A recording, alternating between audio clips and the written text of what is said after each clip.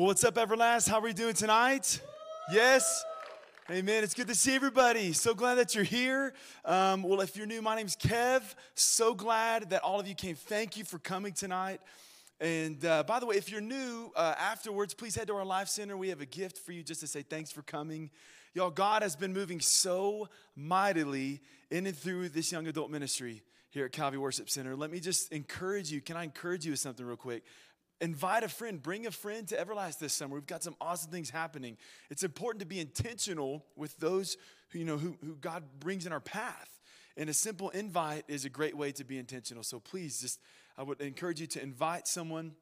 Now, if it's your first time here tonight, you're catching us literally in the middle of a series called Abide. And we're going through John chapter 15, verses 1 through 11. And last week, my wife, Tina, y'all, she did such an excellent job of unpacking verses 3 through 5. And if you didn't get a chance to listen, you can head to our Everlast podcast. You can check it out. I just seriously encourage you to go check it out. I know you'll be blessed by it. So tonight, we continue our series, Abide, by specifically going through the next 3 verses in our passage, which is going to be verses 6 through 8. So please grab your Bibles with me. And let's turn to John chapter 15, verses 1 through 11. And we're going to go ahead and read all of 11 verses. And then after that, we'll pray and we'll continue. All right, here we go. Y'all ready? Say, I'm ready. Yeah. Man, seriously, aren't y'all stoked to dive in the Word of God? So good, man. I love it. It's so amazing. So awesome. Here we go. John 15, 1 through 11. I am the true vine, and my Father is the vine dresser. Every branch in me that does not bear fruit, he takes away. And every branch that does bear fruit, he prunes, that it may bear more fruit. Verse 3, already you are clean because of the word that I've spoken to you. Abide in me, and I in you.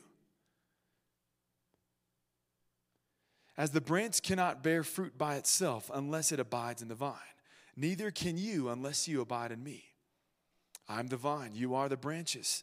Whoever abides in me and I in him, he it is that bears much fruit. For apart from me, you can do nothing.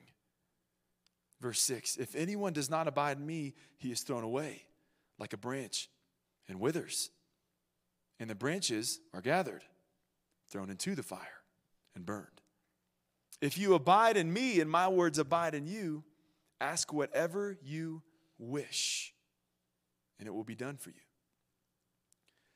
By this my Father is glorified, that you bear much fruit, and so prove to be my disciples. Verse 9, as the Father has loved me, so have I loved you. Abide in my love. If you keep my commandments, you will abide in my love, just as I've kept my Father's commandments and abide in his love. And lastly, verse 11, these things I've spoken to you, that my joy may be in you, and that your joy may be full. Amen? Hey, can we pray again together? Let's pray. Well, Father in heaven, we just come to you right now again, and we just want to first say thank you. God, thank you so much for supplying us the grace to live each day. God, I pray that you would help us as we continue in worship through your word, that you would help us to understand all the more what it means to abide in you.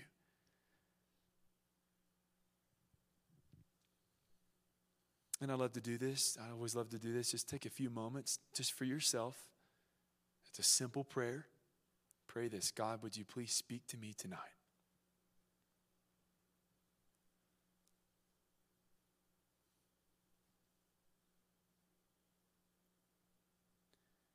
And now I encourage you, just pray that for the person on your left and right. Pray that prayer. Say, God, would you speak to them tonight?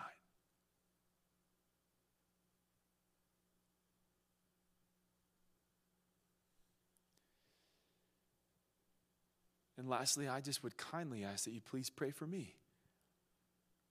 That God would use me to make things clear and helpful for you tonight.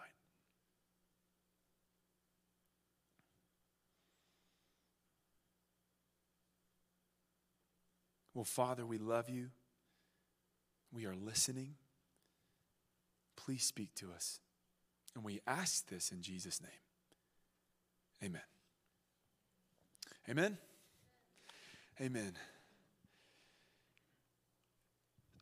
How many of you go to Mickey D's, a.k.a. McDonald's? Any McDonald's people? That's what I love about McDonald's people. They're just unashamed. That's me. Just no doubt. Love that. Any Sonic goers? Sonic? Cool. Couple. How about anybody go hang out with Wendy at Wendy's?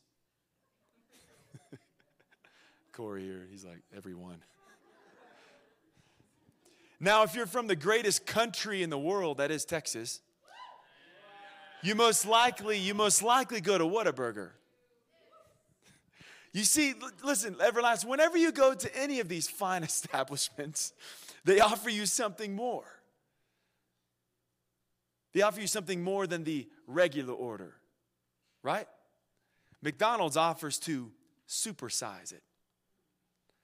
Sonic offers to Sonic size it. Wendy's offers to Biggie size it.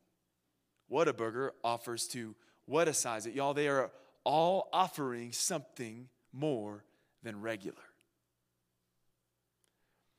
They say, you don't have to be satisfied with regular. We can make it bigger. We can offer you more. As cheesy as this may sound, or cheeseburgery, y'all, this is seriously though, this is exactly what Jesus was offering his disciples and is offering to us now in John 15, 1 through 11. Jesus offers to supersize our experience with him. He is offering something more, something that the world simply cannot offer. Jesus wants us to move past the regular order of going to church and feeling good, but never having a transforming experience. Jesus wants us to abide. I mentioned this a couple weeks ago, but the word abide shows up 10 times. I only put up 5 fingers because I'm holding a mic. 10 times. The word abide shows up 10 times in the 11 verses that we're going through. That's crazy. So it seems to me it's very apparent that this is something that God wants us to understand and to understand well. Remember, don't get abide mixed up with doing more. Abide, y'all, has way more to do with being more. To abide means to be active, not passive with your faith in Christ. I love how Timothy Atik says it when he says this. He says, the Christian life isn't primarily about doing, it's about responding. That is, learning how to respond to who God is, what he is doing, and why he's doing it. If you don't see much fruit in your life, the answer isn't to do more, it's to delight more. I like to put it this way. When we delight in Jesus, we aren't prone to wonder, we're prone to remain. So you see, when you abide, Everlast, you're looking more like Jesus, not less. When you abide, you're giving God more glory, not less. When you abide, you're benefiting other people more, not less. To reiterate, the Greek word, y'all, for abide, can y'all say this? Say meno. Meno. It's meno, which means to live, continue, or remain. It means to live, continue, or remain. Another way to put abiding is maybe to say actively loiter. or simply put, intentionally hanging out. To intentionally hang out. I think we're all professional hangouters. You know, I think we would all say like, yeah, I love to hang out, right? Jesus is saying, if you want to be like me, hang out with me. Hang out with me. You see, many people visit Jesus. Many people visit Jesus. They see him on Sunday. They may visit him before they say grace, before a meal.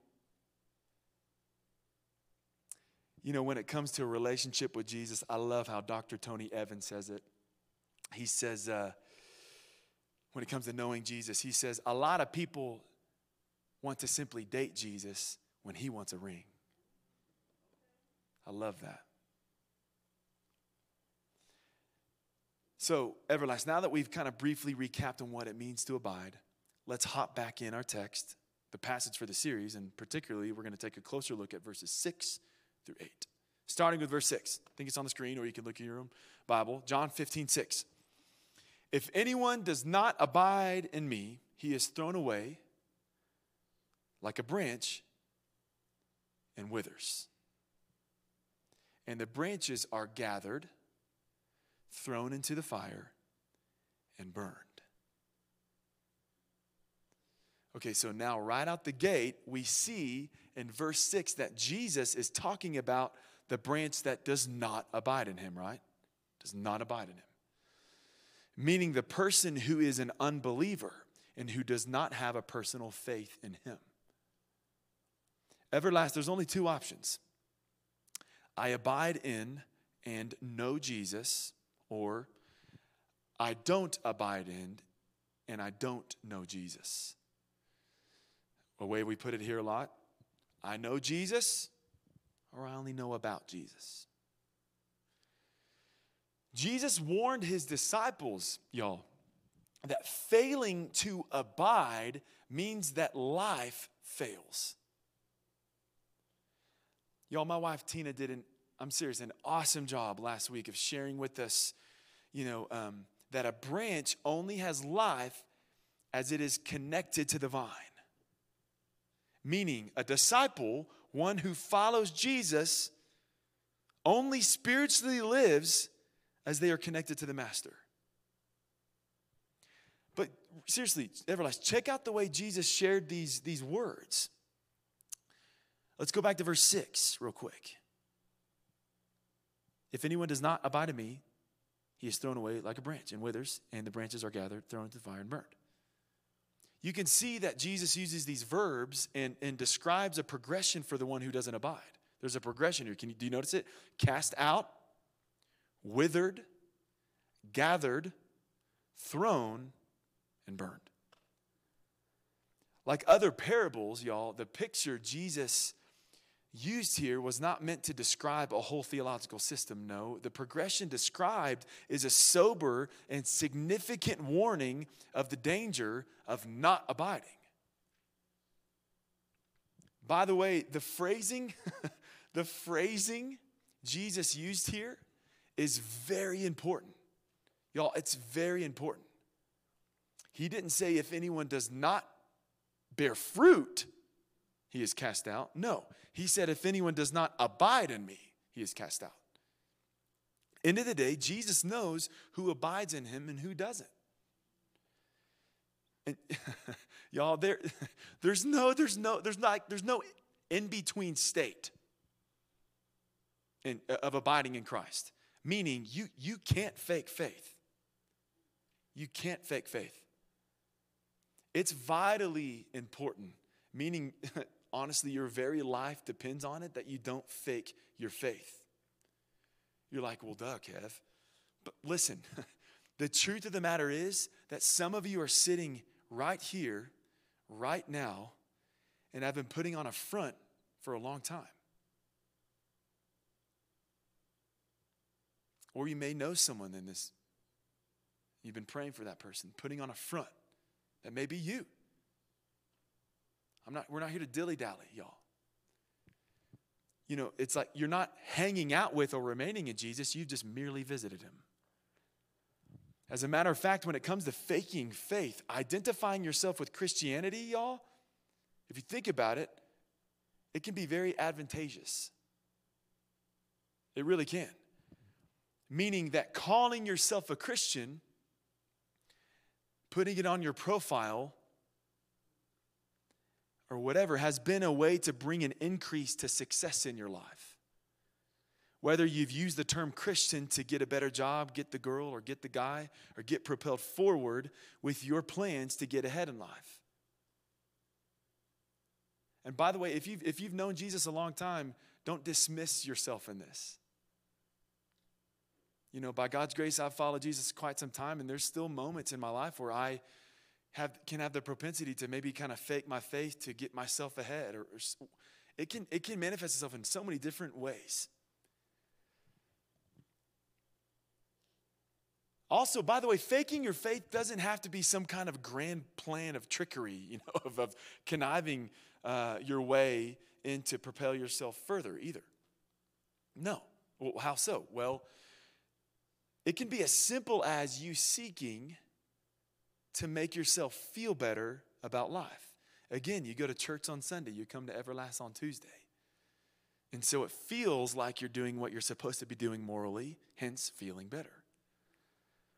Trying to make yourself feel better about yourself can fool others around you into thinking you're a Christian.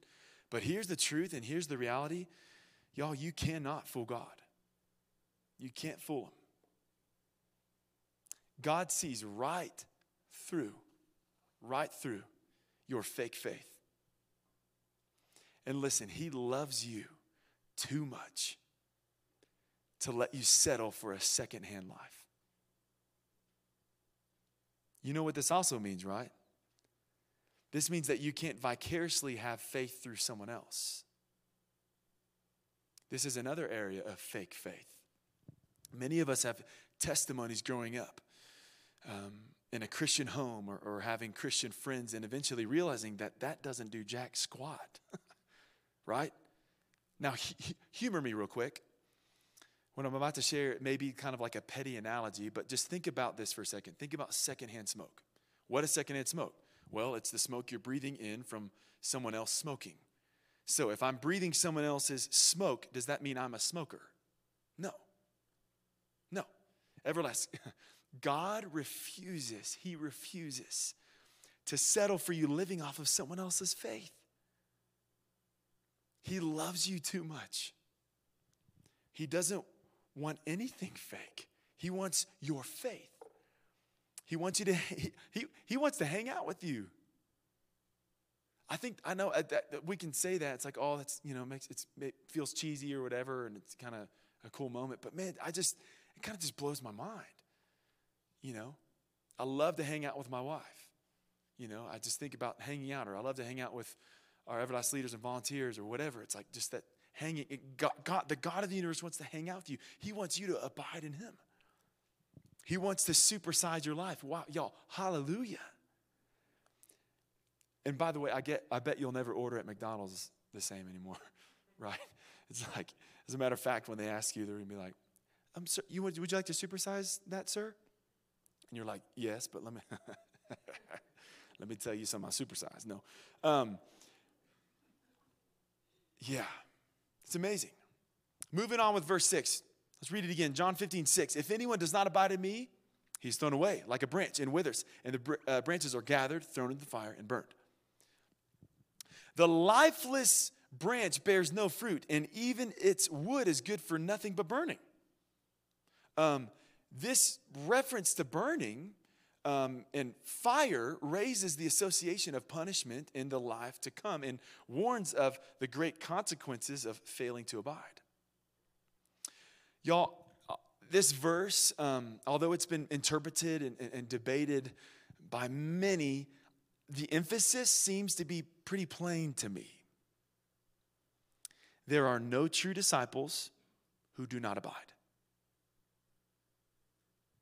Y'all, the branch must remain connected to the vine, or it has no life. It has no lasting good. Again, as my wife so honestly, hilariously, and yet profoundly put it last week, Christ is the vine, and we're twigs. I loved that. By the way, my life always sounds like I'm a smoker. It is. Random comment. Y'all, we are twigs. We're literally lifeless without him. We're lifeless without him. Moving on to our next verse, let's read. John 15:7. Here we go. If you abide in me and my words abide in you. Ask whatever you wish, and it will be done for you. Man, that's one heck of a promise, right? Like, ask whatever you wish? Wow. Sweet. Homeboy's going to get a Harley, you know? No. I used to ride motorcycles, and I sold it, and pray for me. I'm sad. No, that's not what it's about. Let's talk about this. Y'all, this is something that we wildly, especially in our westernized culture, get messed up, all out of whack. Reading this verse can very easily be taken out of context. I've said it before, and I'll say it again. Can y'all look at me real quick? Y'all, you cannot be reading the Bible like a newspaper. You can't. You know, just whatever sticks out at us, and we simply, want to interpret it how we want to interpret it, and for our own benefit. No. Can I encourage you? Look closely at the Scriptures. Look closely at the Scriptures. What do we, on this verse 7, John 15, verse 7, what do we see in the first portion of this verse? Before even getting to asking in prayer, what do we see? We see two conditions, right? Condition number 1, if you abide in me. Condition number 2, Jesus said, in my words, abide in what? You. 2 conditions. Super helpful, super insightful. Y'all, but imagine this. What if God just said this? If you abide in me, ask whatever you want and I'll do it. Y'all, we would be doomed. We would be absolutely doomed. We would be running things, and as a result of that, there would be destruction. If God truly gave us everything that we want, we would all be on a set course to utter self-destruction. I don't think it takes a rocket scientist to figure that out. James says in James chapter 4, verse 3, check this out. He says, you ask and do not receive because you ask wrongly to spend it on your passions. In other words, you're asking from your own perspective. You want what you want, and you ask through that inward filter. Look, these are all, well, actually, you know what? Let me just say this. There's a lot of people who call themselves Christians who believe that we can ask for anything and God has an actual duty-bound purpose to give it to us, which couldn't be further from the truth. That's not the reality. I need y'all to hear that tonight. God is not at all obligated to do exactly what we want. Do y'all know that? He's not obligated at all. This is something, y'all, we have to know in our bones. This is where many people stray away. God didn't answer the way I wanted, so therefore God is a good, and I don't want to follow a God who is a good, and what I think good is, and so therefore I'm just going to stop praying. And, I say that kind of with an attitude or whatever as role-playing, but, y'all, that happens often with us. Hang in there. Listen, while I totally understand the feeling of this, the logic and quite honestly, the faith simply isn't there.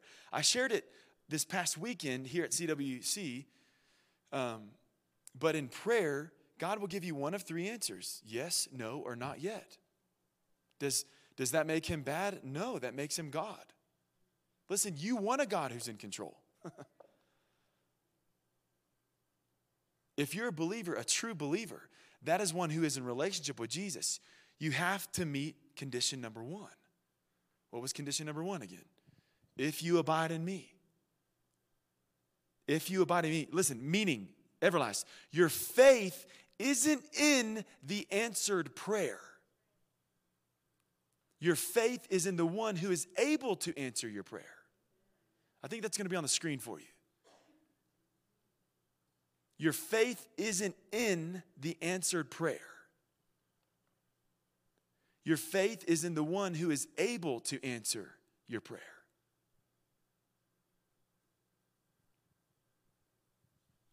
That's huge.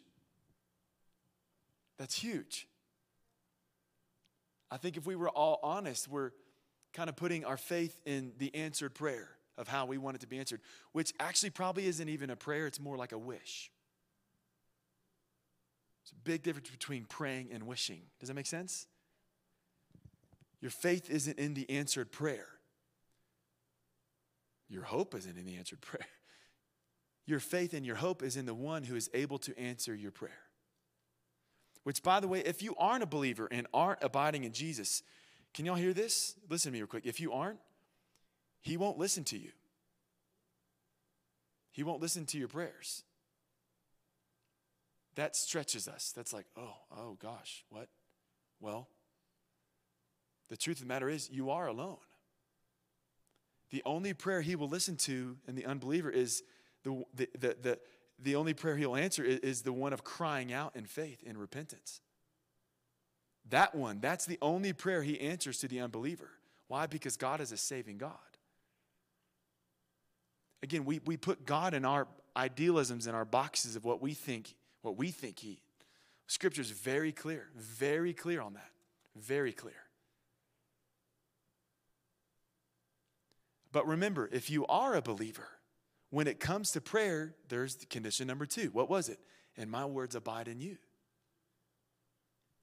What does that even mean? What does that mean? Well, this is when you pray and ask within the framework of the words that have been revealed from God to you in his word. Words that tell you about God, about his will, his way, his kingdom, his purpose. So the second condition in this verse 7, directly counteracts the whole Americanized God as a genie in a lamp. The mentality and the way that we're prone to even live in, which quite honestly, y'all, that is fickle and that's weak sauce. That's a weak way of living. It's a weak way of praying. Check it out. Back in Matthew chapter 6, the disciples asked the Lord. They said, Lord, how should we pray? How do we pray? Seems like a very, very basic question, right? From his disciples. It's simple. And Jesus said, pray like this. I'll show you. Pray like this. Our Father who art in heaven, hallowed be your name. Your will be done and your kingdom come. That's how Jesus taught us to begin in prayer. Actually getting to the quote unquote me and you and us, me, wasn't until first acknowledging, revering, and beholding God. I love how John MacArthur says it and puts it in a really awesome way. John MacArthur says this, excuse me, all legitimate prayer starts with, here we go, the recognition of God's name. That is what is consistent with his glorious person. God's will, that is what is consistent with his glorious purpose. His kingdom, what is consistent with his glorious unfolding plan. Prayer starts with person, purpose, and plan. Now, I'm about to sound probably like a broken record to most of you. Some of you, if not, most of you. But y'all, there's been something that me and my wife have been praying for years. And that is to have kids of our own. It's something that we've prayed for. Something people are praying for us in too. Something we collectively prayed for. We had a miscarriage back in September of 2017. We named our baby Parker. And, ever since then, we haven't been able to get pregnant. Now, is asking for this bad? Absolutely not. Absolutely not. So why then doesn't God answer us in the timing and way that we want? Well, the quick answer, I don't know. I don't know. But listen, can I just be real? And honestly, not even like grammatically correct with you right now. Just because we don't know doesn't mean he don't know. Listen, prayer is way, everlasting. Prayer is way, way more than than just giving God our grocery list of wants and needs. End of the day, he already knows them. Prayer is meant to be deep, not shallow. I think that's on the screen for you too. Prayer is meant to be deep, not shallow. If not, it's okay. Charles Spurgeon puts it this way. Prayer is the natural outgushing of a soul in communion with Jesus. I love that. Prayer is the natural outgushing of a soul in communion with Jesus. Simply put, prayer is primarily about dependency on God, not the answering of your requests. Prayer is about dependency on God, not the answering of your requests. Something else you need to know about prayer is this. Prayer is also meant to be powerful, not weak. But listen close. Everlast, if it is not the words in the prayer that matter, but the purpose behind the prayer. It is not the words in the prayer that matter, but the purpose behind the prayer, okay? This is exactly why we don't ask in our little names, in the name of Kevin. We ask in his name. Praying for things that are in agreement with God's will is the essence of praying in Jesus' name. I'm going to say that again because it's not on the screen. Praying for things that are in agreement with God's will is the essence of praying in Jesus' name. Y'all, this verse is in direct correlation and conjunction with verse 7 that we're reading, with what Jesus taught many times throughout the scriptures. Over 20 times in the New Testament, Jesus instructs us to ask. It's crazy. In Matthew 7:7, the Sermon on the Mount, Jesus says, ask and it will be given to you. Seek and you'll find. Knock and it will be opened to you. As a matter of fact, just a few verses in the passage that we're in this series, in John chapter 15, I think it's verse, where is it at? Verse 16, John 15:16. Jesus instructs us to ask in his name. I've shared this story before. I have an amazing nephew. His name's Griffin. Call him Griff. Griff loves Jesus. I had the opportunity to baptize him. Hallelujah. Griff. I've always loved this story, but when my nephew was little, he would continuously and legitimately ask Jesus if he could have the ability to fly. And he'd be on the edge of the couch. Dear Jesus, just please, I want to fly so bad. Please. And he'd jump and fall. And did God answer his prayer? No. Y'all, while it would be awesome to have a nephew with superpowers, getting exactly what by the way, what we ask for is not the overall point of prayer. God uses prayer to realign our desires with for his glory. Psalm 115 verse 1 says, not to us, O Lord, but to you, to your name, give glory for the sake of your steadfast love and your faithfulness. God's aim is to get our eyes off of self and onto him. Jesus is the perfect example of this. Jesus prayed regularly, not my will, but yours be done. Jesus himself had eyes that were off himself and on the Father's will. It's crazy. Asking God, our Heavenly Father, has way more to do with his will than above our own. When we ask God in Jesus' name in prayer, we are submitting all our requests through the filter of God's will for his glory. By the way, can I just say this? Saying in Jesus' name is not like this magic formula. It's not supposed to be just a tagline at the end of our prayers. Just because, we're supposed to say it. No, this is what it has to do with. It has to do with authorization. Authorization. The question is, has Jesus authorized what we are requesting from the Father? It's a big question. So to include Jesus' name is to ask for Jesus' authorization for what we've prayed. And when you're doing that, everlasting, now that's going to make the prayer a lot deeper. Because now you want this, to make sure it's something he would authorize, right? And 2, to make sure you're in contact with him, aka abiding, so that he, the vine, can feed and nourish his will to you, the branch or twig. Y'all, this is all so that you're praying according to the will of God, not against the will of God. We must make sure that he is in the centerpiece of our prayers. Because the Father never turns down the Son.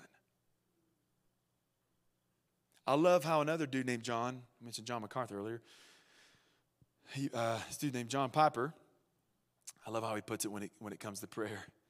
John Piper says, the key to praying with power is to become the kind of persons who do not use God for our ends, but are utterly devoted to being used for his ends. It's awesome. Everlast, we need to have the words of Scripture, the words of revelation, the words that tell us about God, about Jesus, about the Holy Spirit, and about the kingdom of heaven and the will of God. Can I say it this way? Our requests must not control us. Jesus' words must control our requests. I'm going to say that again. Our requests must not control us. Jesus' words must control our requests. We need to have his words abiding in us so that they control our requests. Now moving on to our last verse tonight, John 15:8. Check it out. By this my Father is glorified, that you bear much fruit and so prove to be my disciples. Y'all, fruit, like any other good works or holiness, is always presented as evidence of salvation, never as a requirement for it. 3 characteristics for fruit. Y'all ready for it? 1, fruit always bears the character of the tree of which it is a part. Fruit always bears the character of the tree of which it is a part. Y'all, you won't find apples on pear trees. You won't find pears on orange trees. The character of the tree will always determine the nature of the fruit. 2, fruit is always visible. Ooh.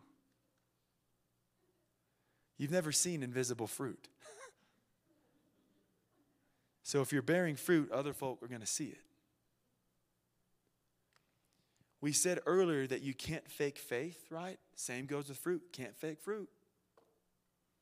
You know, my grandma used to have those, I'm sure most grandmas had these type of decorations, the fake fruit in the bowl. Take a bite out of that apple. You're going to the hospital quick. Poison, plastic. Can't fake fruit. Can't fake it. 3, fruit always exists for the benefit of somebody else, primarily God's glory. Fruit always exists for the benefit of somebody else, primarily God's glory. We quoted Dr. Tony Evans earlier. I actually found this quote on fruit and I loved it.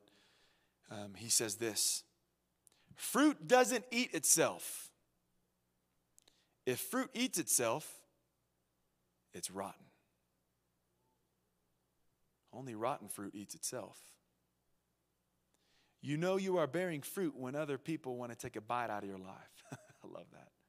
When other people want to be like you and emulate you as you follow Christ, they follow you. Paul said it, 1 Corinthians 11:1. Be imitators of me as I am of Christ. I love that Paul said this because this is such a great display of biblical comparison. Paul is saying, as you look at my life and how I imitate Christ, you should do the same with yours. When we think of comparison, though, we can automatically think it's a bad thing, right? Which, in the wrong context, it is a bad thing. If I'm comparing my life to someone else's life, and how good they have it, or how I want what they have, or I'm mad that they have it, I covet, or I'm envious of them, rather, and I have bitterness towards them, or whatever. Then yes, comparison is not a good thing. Nope, that's a bad thing. But in this context, Paul is saying comparison is a good thing. It's a good thing. Look at how I live my life and imitate me because I'm imitating Jesus. I am following him. My life is modeled by Christ and after Christ. Everlast. I'm going to kind of spitfire some questions, quite a few questions. Listen to these questions. They're on the screen. So ask some questions. Some great questions to ask.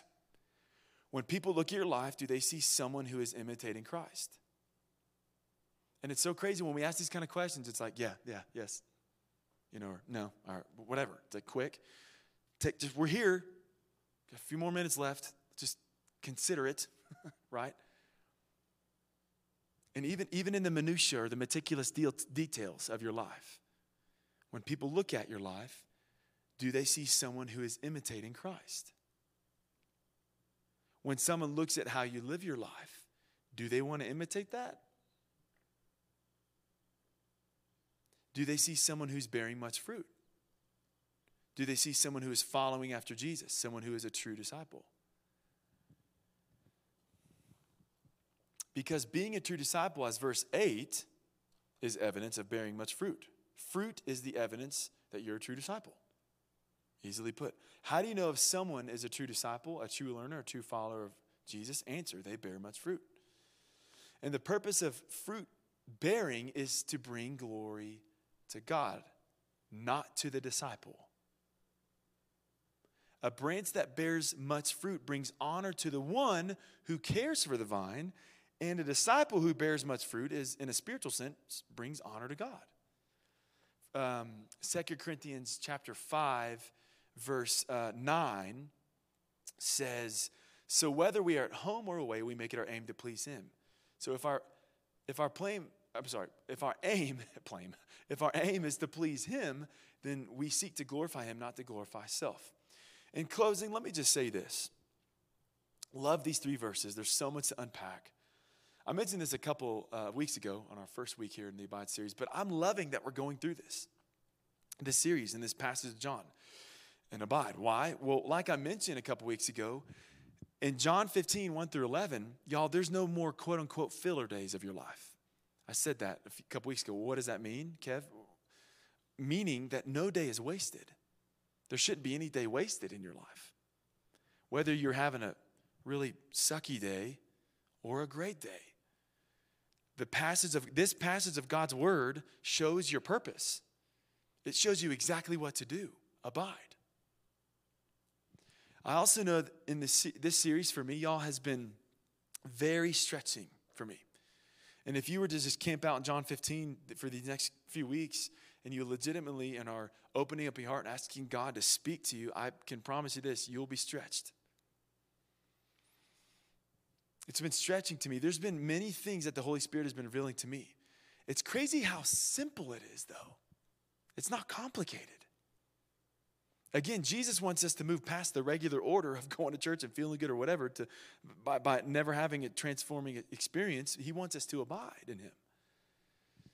Jesus offers to supersize our experience with him. He is offering something more, something the world simply cannot offer. It's simple. It's not complicated. It's actually only one word. We keep saying it. Abide. Abide. Abide. Abide. Oh, but how we love to complicate even just one word, right? It's my prayer that we would collectively as a young adult ministry abide in Christ and bear much fruit for the glory of God, proving to be his not fake, but true disciples. Amen? Amen. Let's pray together, y'all.